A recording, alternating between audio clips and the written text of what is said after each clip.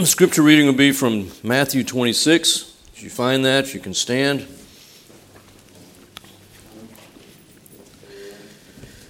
Matthew 26, beginning in verse 26. And while they were eating, Jesus took some bread, and after a blessing, he broke it and gave it to the disciples and said, "Take, eat, this is my body." And he took a cup and gave thanks and gave it to them, saying, "Drink from it, all of you, for this is my blood of the covenant, which is to be shed on behalf of many for forgiveness of sins. But I say to you, I will not drink of this fruit of the vine from now on until the day when I drink it new with you in my Father's kingdom." And after singing a hymn, they went out to the Mount of Olives. Then Jesus said to them, "You will all fall away because of me this night, for it is written, I will strike down the shepherd, and the sheep of the flock shall be scattered. And after I have been raised, I will go before you to Galilee." But Peter answered and said to him, "Even though all may fall away because of you, I will never fall away." Jesus said to him, "Truly I say to you that this very night, before a cock crows, you shall deny me 3 times. Peter said to him, "Even if I must die with you, I will not deny you." All the disciples said the same thing too. Let's pray. God, we again are just so grateful for all that you've recorded for us. We might learn ourselves, have our hearts just laid bare, but that we might especially learn of you and your goodness, your grace, your mercy, and that we would love you, God, as you have first loved us. And I pray that you would work in our hearts, God, as only you can, to strengthen us and to purify our faith, and that we would worship you in spirit and truth. Thank you, God, for this time, again, for the freedom that we have to be together in the gift of gathering in the name of Jesus. In Christ's name, amen. You may be seated. Well, you may be noticing I'm talking with a bit of a smoker's voice today. One of the students has been a bad influence on me in Bible school, and I won't say who. How has it been for you, Chase, this year's Bible school?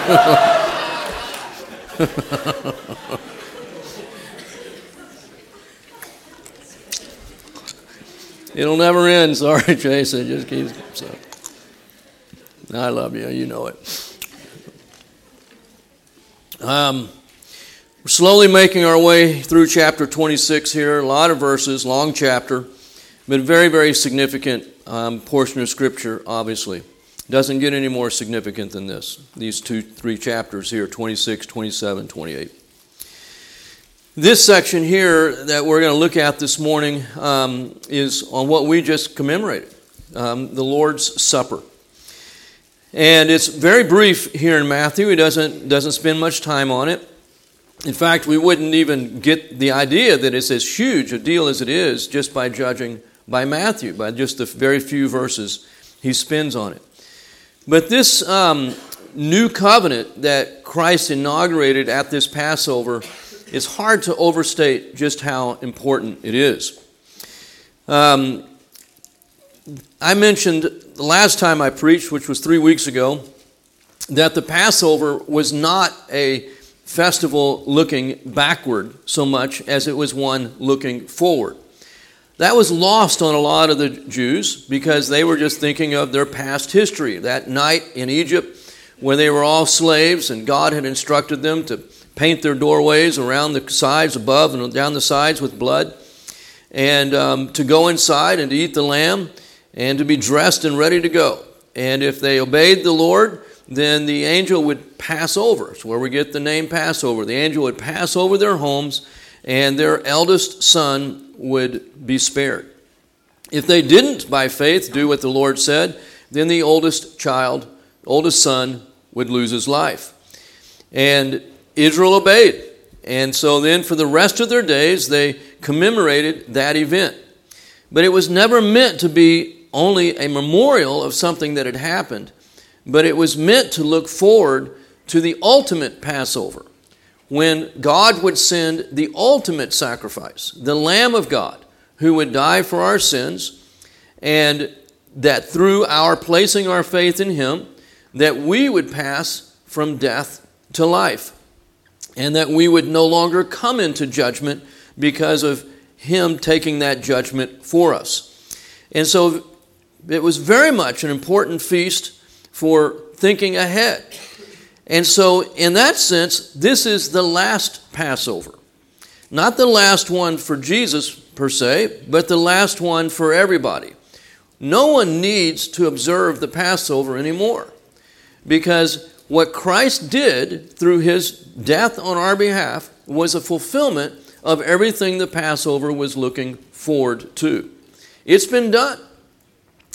And so Christ took this very old memorial, this feast, and he gives new meaning to it. Now he tells us it's no longer about him giving his life, the prospect of him giving his life for us, but now it's what we call the Lord's Supper, and it is a memorial of what he has done, as well as looking forward, just like the Jews did in the Old Testament, not to when he will die because he has died, but looking forward to when he will come again. So in 1 Corinthians, Paul said, quoting from Jesus, "Do this as often as you do it in remembrance of me until I come again." So we're looking forward to his coming again for us and establishing his kingdom. So there's a number of things that I want to look at with this, because it's such a significant ordinance. And by the way, there are only two ordinances that Christ has established for the church. One is baptism, and the other is the Lord's Supper. That's it. There are not 7 sacraments. There are only those 2 ordinances, which are sometimes also referred to as sacraments. And when they were eating, Jesus took the bread, and after blessing it, he broke it and gave it to the disciples and said, "Take, eat, this is my body." That was not part of the Passover. So Jesus is giving new meaning to the events that are taking place here.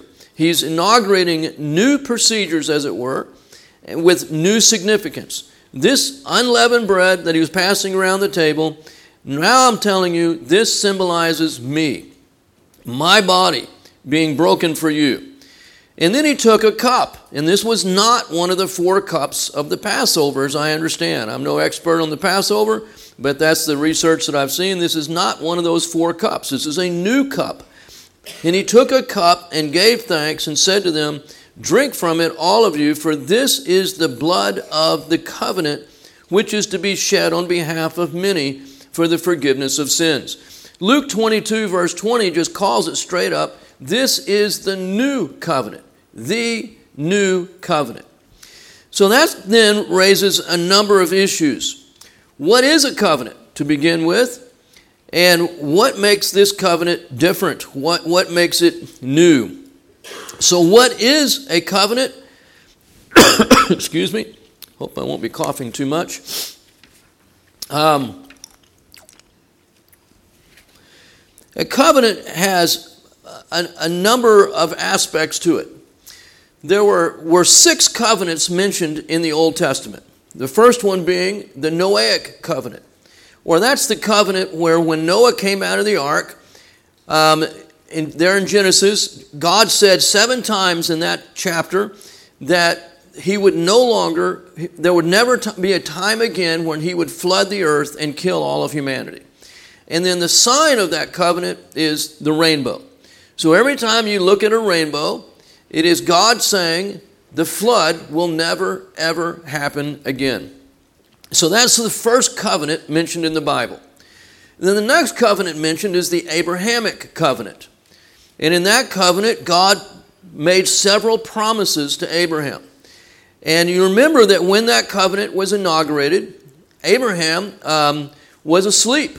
And he had first been told to take several different kinds of animals and to kill them and separate them by halves.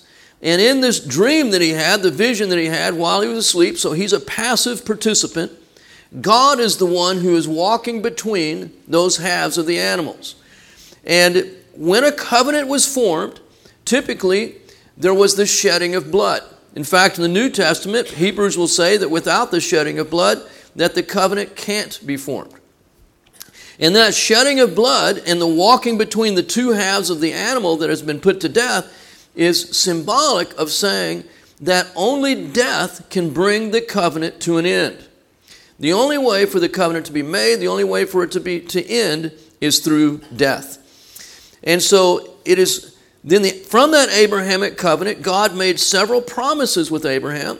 He promised him a land, he promised him a son, and he promised to make him a great blessing.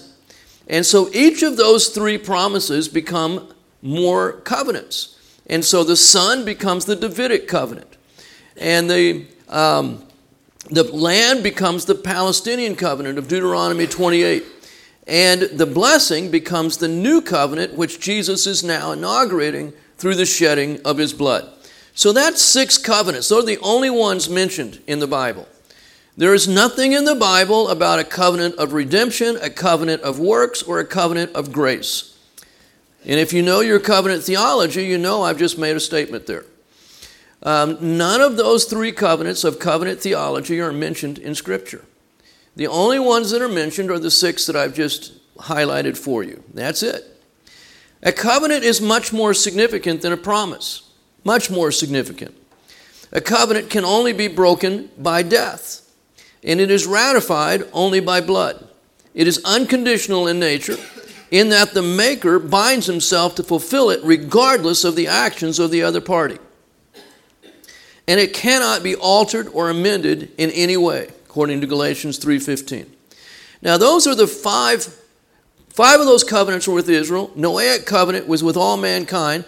But there is a 7th covenant that is mentioned in the Bible. Marriage. Malachi chapter 2. We're told that marriage is a covenant. It's much more than a promise. And like the other covenants of the Bible, it is unconditional in nature. And the maker binds himself to fulfill it regardless of the actions of the other party. It cannot be altered or amended in any way. So what makes this covenant new? New means another one already existed. It means the other is old. It means that eventually the old one would be replaced with the new one, and the old covenant was inadequate in some way. The old covenant, we're told in Hebrews 8:13, is now obsolete. Now, if it feels like I'm reading these things, it's because I am. Sorry about that. But it's very important for me just to make sure I'm getting this clear and right. If you'd like to read more in detail, my book's falling apart here, but The New Nature by Reynolds Showers. Excellent book. It's not in print anymore. That's unfortunate. I have permission from the widow for us to reprint them at His Hill for our second-year students. But Reynolds was just a tremendous guy. I've read all of his books, highly recommend them. He doesn't use illustrations hardly ever. It's just he just gives you the facts and nothing but the facts, like the old Dragnet TV show, if you remember that, if you're my age. And it's just wonderful author. And so you can still buy used copies of this. Highly recommend it. You can't talk about the new nature without talking about the new covenant, as we're going to see. And so that's why he has so much about the new covenant in it. And this is really a great book by Reynolds Showers as well. There really is a difference, a comparison of covenant and dispensational theology. Very even-handed guy. He doesn't write with anger. He's just a very fair, even-handed guy, gentle man. I had the chance to meet him a couple times and was just thankful for the spirit of the man as well as his careful study of important things. Both of them excellent books.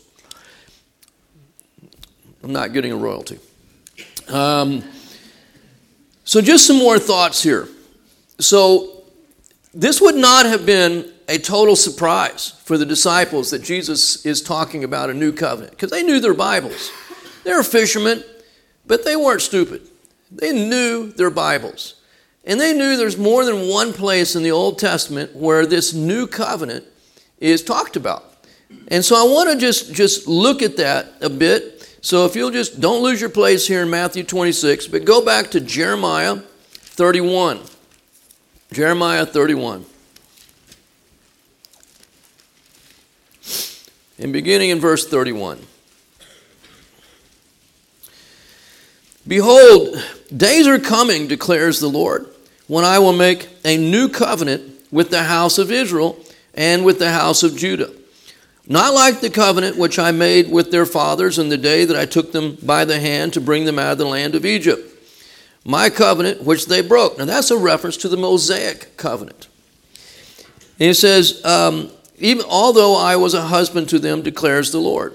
But this is the covenant which I will make with the house of Israel after those days, declares the Lord. I will put my law within them, and on their heart I will write it. And I will be their God, and they shall be my people. And they shall not teach again each man his neighbor and each man his brother, saying, Know the Lord, for they shall all know me, from the least of them to the greatest of them, declares the Lord. For I will forgive their iniquity, and their sin I will remember no more.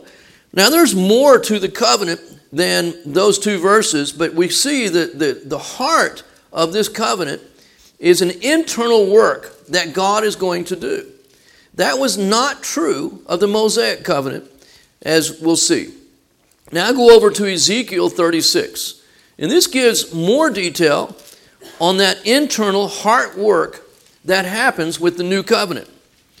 So Ezekiel 36, again, it's more than the internal work as it pertains to Israel, but as it pertains to us, it is the internal aspects that we have to focus on. So Ezekiel 36, verse 25. Then I will sprinkle clean water on you, and you will be clean. That's a picture of forgiveness. Okay? Forgiveness. And this same thing that Jeremiah mentioned, I will forgive you. Your sins will be forgiven. That's what Ezekiel is saying as well. If you've been cleansed of your sin, you've been forgiven. I will cleanse you from all your filthiness and from your idols. So number one thing that happens under the new covenant is that we are forgiven of our sins. Is that enough to save you?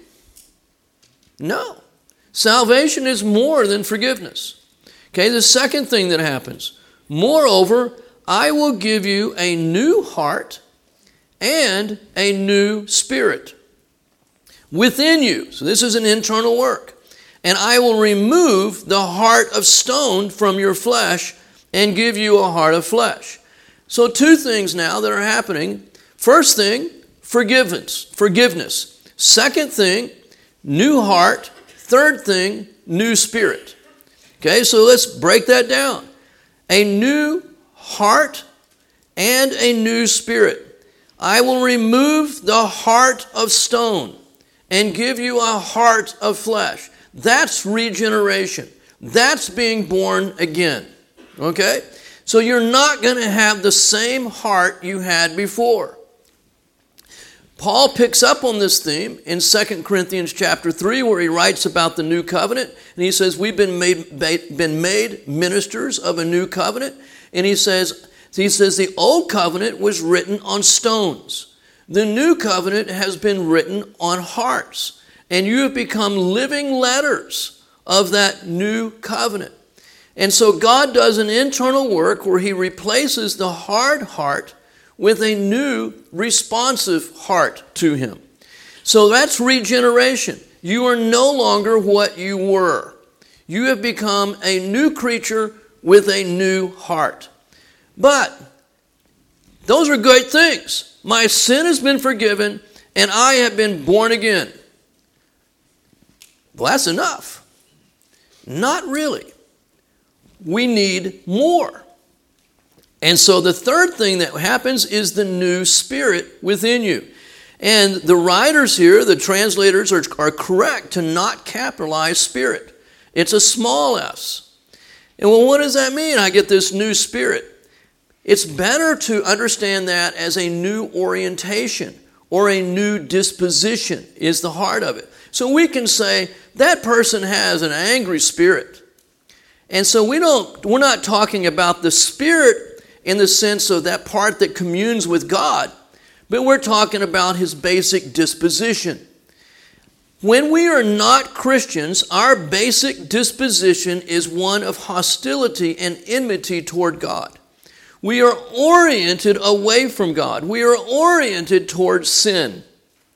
But when you are born again from above, God gives you a new creature who has been saved. He gives you a new orientation. And that orientation now, that new desire, that new disposition is to please God. So this is why it so disappoints us when we find ourselves that we have sinned. And we go, what's wrong with me? This is what Paul's describing in Romans chapter 7, where he says, the very good that I wish to do, I do not do it. Wretched man that I am. And so Paul was expressing this orientation, this desire to do what is good. That wasn't in him before he was saved. It's like saying of a tree, apple tree, pecan tree, and that's the correct way to pronounce pecan, because we're from Texas, we understand, is that tree has a disposition, orientation, or you could say a spirit. And we don't mean spirit again in that part, that invisible part that communes with God, like God is spirit. We're not using, that's not how Ezekiel is using the word. But that pecan tree has a disposition and orientation toward making only pecans. It'll never make figs. That is not its orientation. So there's something in it that moves it. And that something is a new spirit in us that moves us to wanting to please God. But is that enough? Is the wanting enough? Absolutely not. That's why Paul says in Romans 7, there is evil in me. The wanting, the wishing isn't enough. I want to do what's good, but I can't do what's good. I continue to do what I don't wish to do. Who will set me free from this body of death? And that's the fourth aspect of the new covenant. The indwelling Holy Spirit. So after he says, I will put a new spirit in you and put a new heart in you, verse 27, I will put my spirit within you and cause you to walk in my statutes, and you will be careful to observe my ordinances. That's the new covenant. What more could God possibly do? You see? And this is where we go. When you placed your faith in Christ, you received forgiveness of sins. You became a new creature. You received a new orientation. And most important of all, and it couldn't have happened unless those other three things happened, but you have received the Holy Spirit. And it is the Spirit who is the agent for obedience. You cannot obey God apart from the Holy Spirit. This is what makes the Christian life truly supernatural. The only explanation is God's activity within us. This is the new covenant. And this is why Jesus is going to say in John 16, it is to your advantage that I go away, because I cannot send the Holy Spirit as long as I remain. I must leave so that he can come. And that's when the new covenant is ultimately fulfilled. Not when Christ died for our sins. That's what inaugurated the new covenant. That's what made it possible. But it's when the Spirit of God was given to indwell us in Acts chapter 2. That was the culmination of everything the new covenant promised. So this is just mind-blowing, what God has done for us. Everything depends on this. So the old covenant, the Mosaic law in contrast, you got to remember, first of all, it was made, the old covenant, the law of Moses, was made with the nation of Israel only. And most of Israel was not saved. It was entered into by birth and circumcision. The New covenant, same thing. New covenant is another word for testament. And so the Old Testament is the Old Covenant. The New Testament is the New Covenant. The New Covenant is entered into not by physical birth, but by new birth. Under the Old Covenant, men were helpless to keep it on their own. The Old Covenant did not change the corrupt inner nature of the Israelites. The nature of the covenant was external. It was concerned with the heart and behavior, but operated from outside the person. The Old Covenant emphasized the need for an internal change, but it did not provide for it. That's the weakness of the law. It tells you what you're supposed to do, but it does not supply the strength, the ability to do what it tells you to do. Regeneration was possible in the Old Testament, but not by means of the Old Covenant. Just because you're a participant in the Old Covenant or you're born under the Old Covenant didn't make you saved. Old Covenant relationship with God did not guarantee regeneration. You could be under the Old Covenant and not be saved. Whereas in the New Covenant, you are saved if you're a participant in the New Covenant. So the Old Covenant was inadequate. It was holy, righteous, and good, as Paul says in Romans 7. But it resulted in death and had a ministry of condemnation and death. It was powerless to bring life. It could not make perfect those who drew near, Hebrews 10. It could not remove sins. It could not set us free from sin and death. It could not cleanse the conscience. It could not redeem, make perfect, or sanctify. Aren't you glad you are not under the law? Why would you want to be under the law? Let me just say again what it cannot do.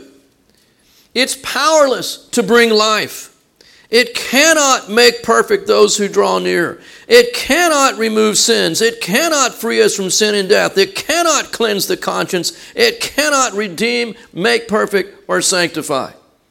We needed a new covenant. And that's what Jesus is inaugurating. But you heard it. I read Jeremiah 31, Ezekiel 36. It's with Israel. Right. Then how do we get to participate in it? And maybe it's not for us, but it is for us. Paul says in 1 Corinthians 11, when he talks about this new covenant, he says this is, not will be, is. And then he says we are, for 2 Corinthians 3, are ministers of this covenant. And who was Paul ministering to? Jews and Gentiles, but principally Gentiles. And who was he writing to in 1 Corinthians as well as 2 Corinthians? The church, which is both Jews and Gentiles. So it's very clear in Paul's mind, as well as in Hebrews. Goodness, Hebrews, I mean, it's like a long exposition on the new covenant, especially chapters 8, 9, and 10 of Hebrews. It's all about the new covenant. Very clear in these people's minds. The new covenant is for today and is for the church, not just for Israel. Well, how did we get to be part of this? Well, because Israel didn't recognize their day of visitation. And so the Lord Jesus has made another way. If you look at Ephesians chapter 2 very quickly, still on the subject of the new covenant, Paul speaks about how we as Christians, Gentile Christians, can participate in the blessings of what Christ has done, even though what he did was principally for Israel, but it was never meant to be exclusively for Israel. But Israel did not recognize the day of its visitation. The Lord inaugurated this covenant despite Israel. It's for Israel, but they are not yet participating in it because they have not yet recognized Jesus as their Messiah. You can't participate in the new covenant by physical birth. Only by faith in Jesus Christ. Israel has not yet placed its faith in Christ. The day will come when they will. But in Ephesians chapter 2, Paul says, verse 11, remember that formerly you, the Gentiles in the flesh, who are called uncircumcision by the so-called circumcision, by the Jews in other words, which is performed in the flesh by human hands. Remember that you were at that time separate from Christ, excluded from the commonwealth of Israel, and strangers to the covenants and of promise, having no hope and without God in the world. But now, in Christ Jesus, you who were formerly off have been brought near by the blood of Christ. For he himself is our peace. And then he goes on, verse 19, for example, you are no longer strangers and aliens, but you are fellow citizens with the saints and are of God's household. So God has taken down the barrier. That's one of the benefits of the new covenant. And this is the thing that the author of Hebrews so stresses, is that when Christ died, the barrier between us and God has been removed.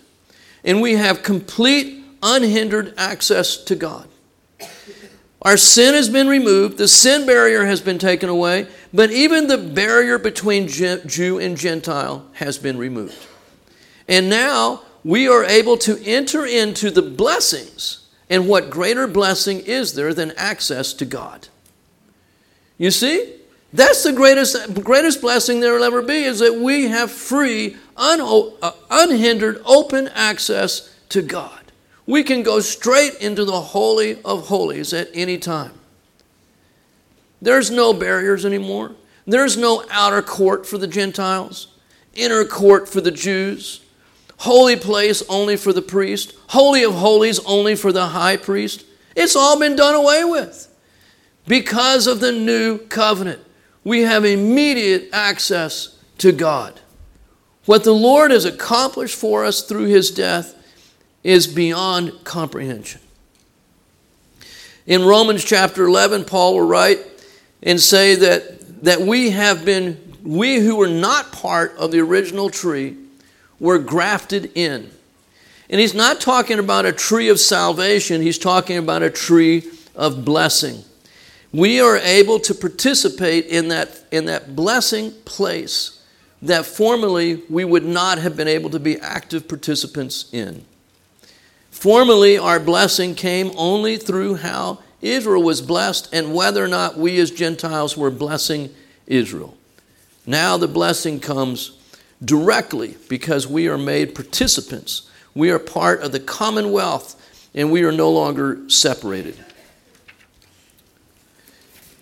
The new covenant blessings mean forgiveness, regeneration, a new nature, the indwelling presence of the Holy Spirit, and the Spirit's enabling for obedience to God.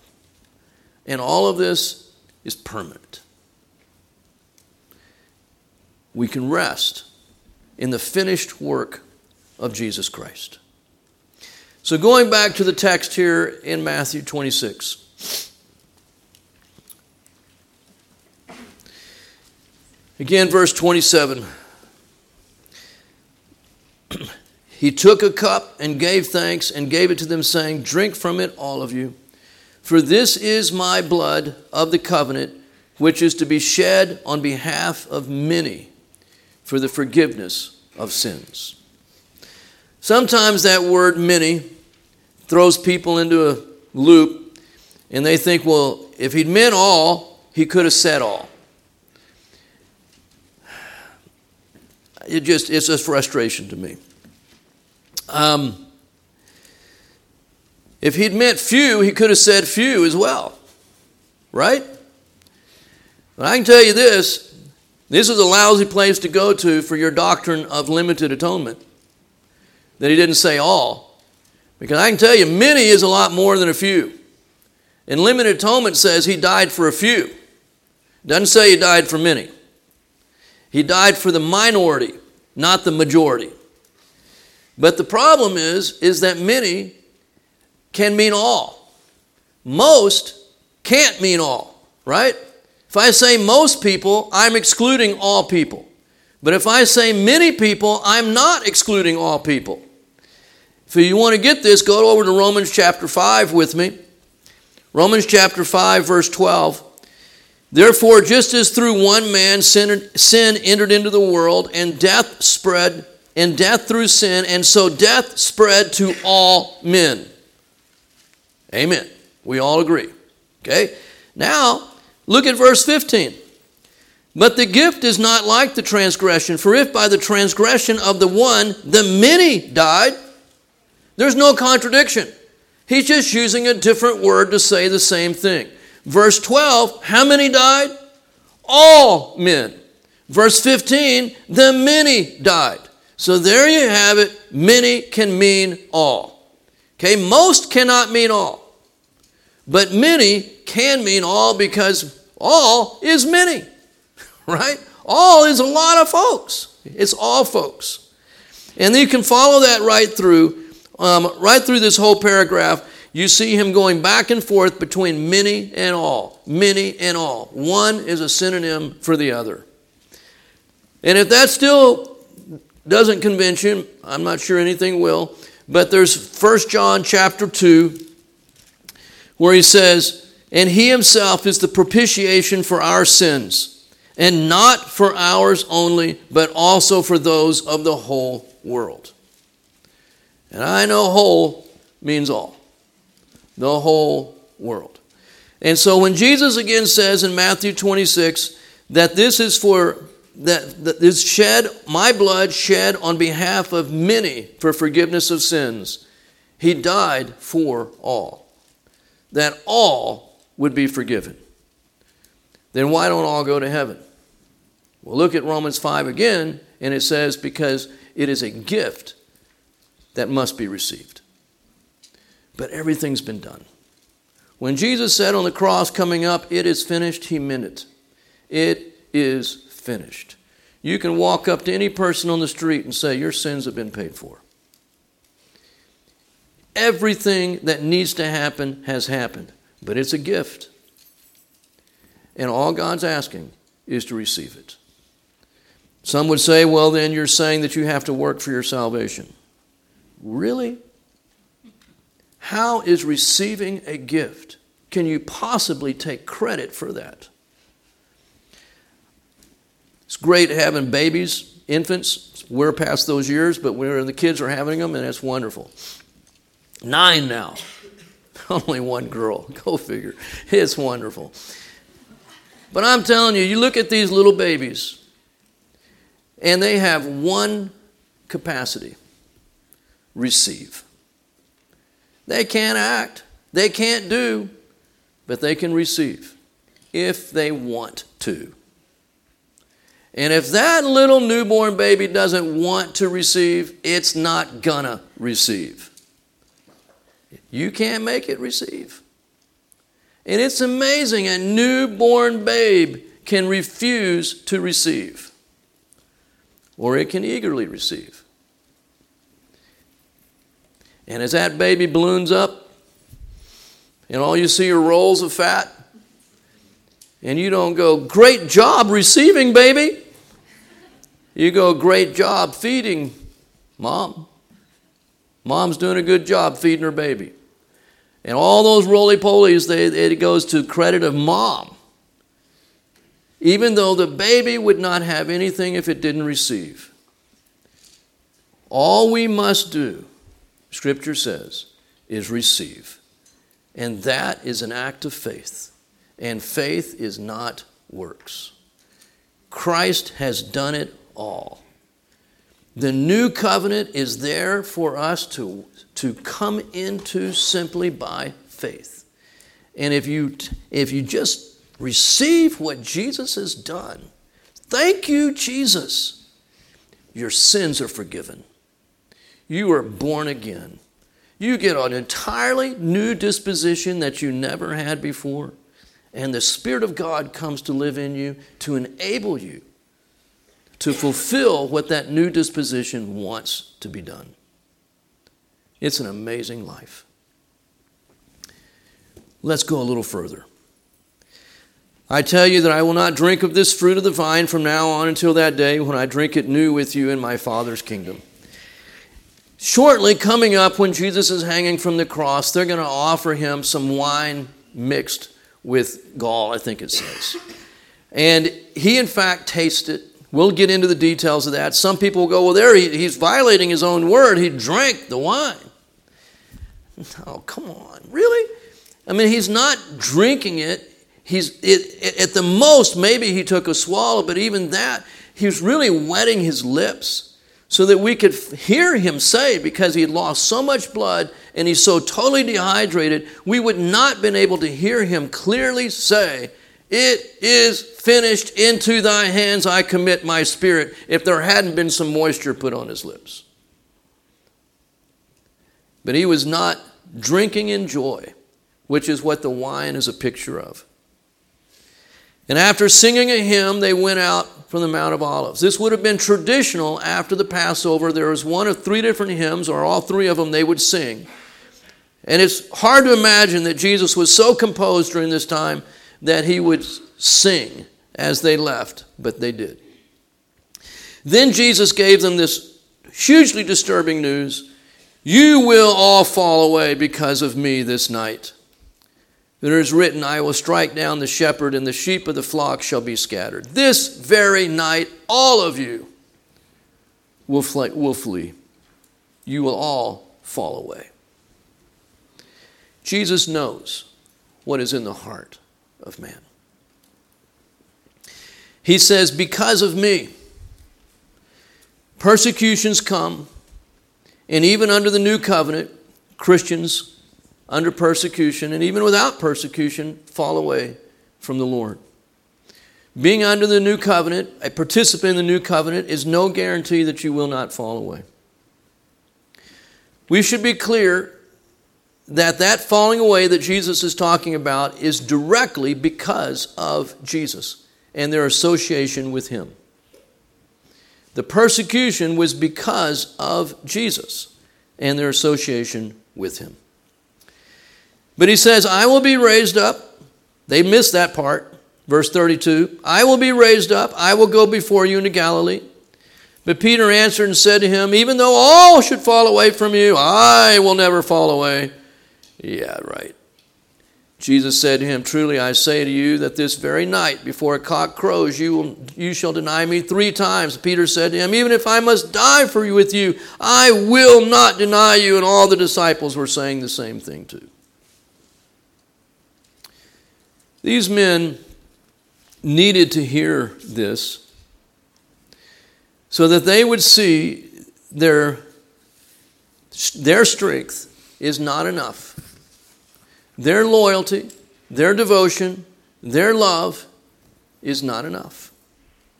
Jesus knew what they would do and what they were capable of. He knows what is in us better than we do ourselves. He still loves us, and he still gives himself to us. It's a reality that for many Christians, they do not understand what is in them until after they become a Christian. And the biggest sins they will ever commit will be after they are saved. And some are so discouraged, understandably, that they wonder, did Jesus pay for that? I have messed up so bad. Is it forgiven? And the answer is yes. He paid for it all. And all means all. It is good that we know the weakness of our good intentions, of our emotions, of our loyalty, of our love, our determination. Whatever you want to say, every virtue that you can think of is inadequate in our own strength. If you want to start from kindness at the one end to courage at the other end, and everything in between, I don't care how much of it you think you have. You may think you're the bravest person on the earth and you can face anything like Peter thought he could. You can't. You can't. This knowledge of what we are capable of should humble us, drive us to Jesus in dependence, cause us to see the vastness, the superiority of his love and faithfulness for us, and to worship him all the better. That knowing what is in us and what we are capable of, he still gave himself for us. And it doesn't surprise him. We may be shocked at our own sin. He is not in the least bit surprised. And knowing us, he gave himself for us.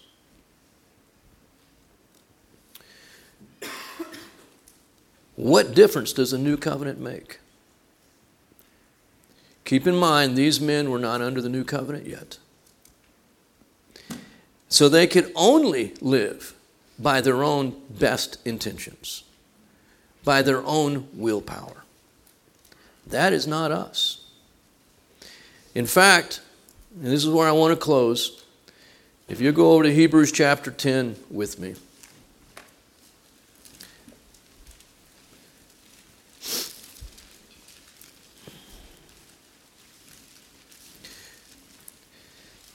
As I said earlier, Hebrews 8, 9, and 10 is all about the new covenant. And as he's drawing this truth of the new covenant to application, he says in Hebrews 10, 19, "Since therefore, brethren, we have confidence to enter the holy place by the blood of Jesus." See, the new covenant, I can come straight into the holy place. "Since we have this confidence because of the new covenant, by a new and living way which he inaugurated for us through the veil, that is his flesh. And since we have a great priest over the house of God, let us draw near." Verse 23, "Let us hold fast the confession of our faith." Verse 24, "Let us consider how to stimulate one another to love and good deeds." It's been jokingly called the lettuce passage. Let us draw near, let us hold fast, let us consider. And now verse 26, "If we, those who are under the new covenant, go on sinning willfully." I don't think that should be translated with the sense if we continue in sin. It's not the idea. If we sin willfully, in light of what Jesus has done, see, we don't have to sin. This is where he's going with this. This is what John's going to say in 1 John. The one who abides in Christ cannot sin, John says in 1 John. Because the life of Christ is not a life of sin. And he has done everything necessary. I'm in Christ and Christ is in me. The Holy Spirit indwells me. And this I know, if I sin, it is not because Jesus' life in me is inadequate. It's because I am not trusting him to do that which only he can do. And I will always have to shoulder the responsibility for sin. Under the old covenant, it gave them no power not to sin. Under the new covenant, we have the indwelling Holy Spirit living in us to cause us to obey. So guess what, folks?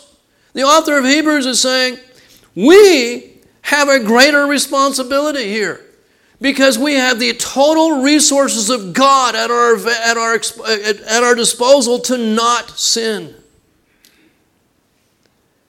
And when we do, expect the discipline of God. Particularly the one sin that he seems to be focusing on, and that is abandoning the confession of our hope. When a Christian turns away from Jesus and denies Christ, as those men did, those 11 men, it's a different ballgame.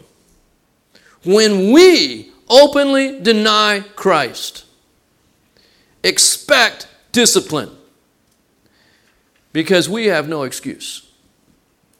No excuse. Because the living God lives in you and me, and he has forgiven us. He's caused us to be born again. He's given us a new nature, and he's given him himself so that we would obey him. How much severe punishment, verse 29. More severe than the Old Testament, like those disciples living before the time of the cross. How much severe punishment do you think he will deserve, who has trampled underfoot the Son of God and has regarded unclean the blood of the covenant by which he was sanctified and has insulted the Spirit of grace? That's what we do if we deny Jesus. When we sin willfully, we are insulting the Spirit of grace, and we are trampling underfoot the Son of God. What does that punishment look like? It's not losing your salvation. Remember, the new covenant is permanent, and it is unconditional, and it depends totally on God for its fulfillment. But it does mean that as one who has been purchased by the blood of Christ and who has all the resources of God available to him, that I can expect that if I should openly deny Jesus, that God is prepared to take me home. We read the Old Testament and see the ground opening up and other things happening, fireballs falling from heaven, God punishing those who reject him. And I think that's what he's saying here. When a child of God, under the new covenant, openly turns away from God and rejects him. Terrifying thing. Because he has all the resources of God at his disposal. This is why Paul's going to say in Hebrews chapter 11, he says, we've got a great cloud of witnesses surrounding us. People who have gone before us under the old covenant, who lived lives of faith, and they suffered greatly. And if these people in the Old Testament could live lives of faith, and we have Christ in us, we've got a great cloud of witnesses around us, folks, that say no matter how bad it gets, you've never been adequate. You've never been sufficient. But Jesus is. May we humbly turn to him and not make excuses for our sin. In the new covenant, if I'm understanding it correctly, there is no excuse for any of us when we sin. I'll close this in prayer. It is a good thing, God, to be able to say we have no excuse for willful sin. That's a good thing. Because it means that you are fully at our disposal, O Lord, to live this life and to live it blamelessly, in righteousness and in holiness. And all that you would ask us to do is to hand ourselves over to you, that we might never experience the terrible possibilities that lie within our hearts. Jesus, you are the Savior. And you have come, given yourself for us, purchased us by your blood, risen from the dead, that we might be delivered from our own wicked ways and might walk uprightly in righteousness for your namesake and your glory. Thank you, God, that all we must do is receive, as a helpless infant just receives. The work is yours. Thank you that it is not by self-will, but it is by your power working in us of your good pleasure that we live this life. In Jesus' name, amen.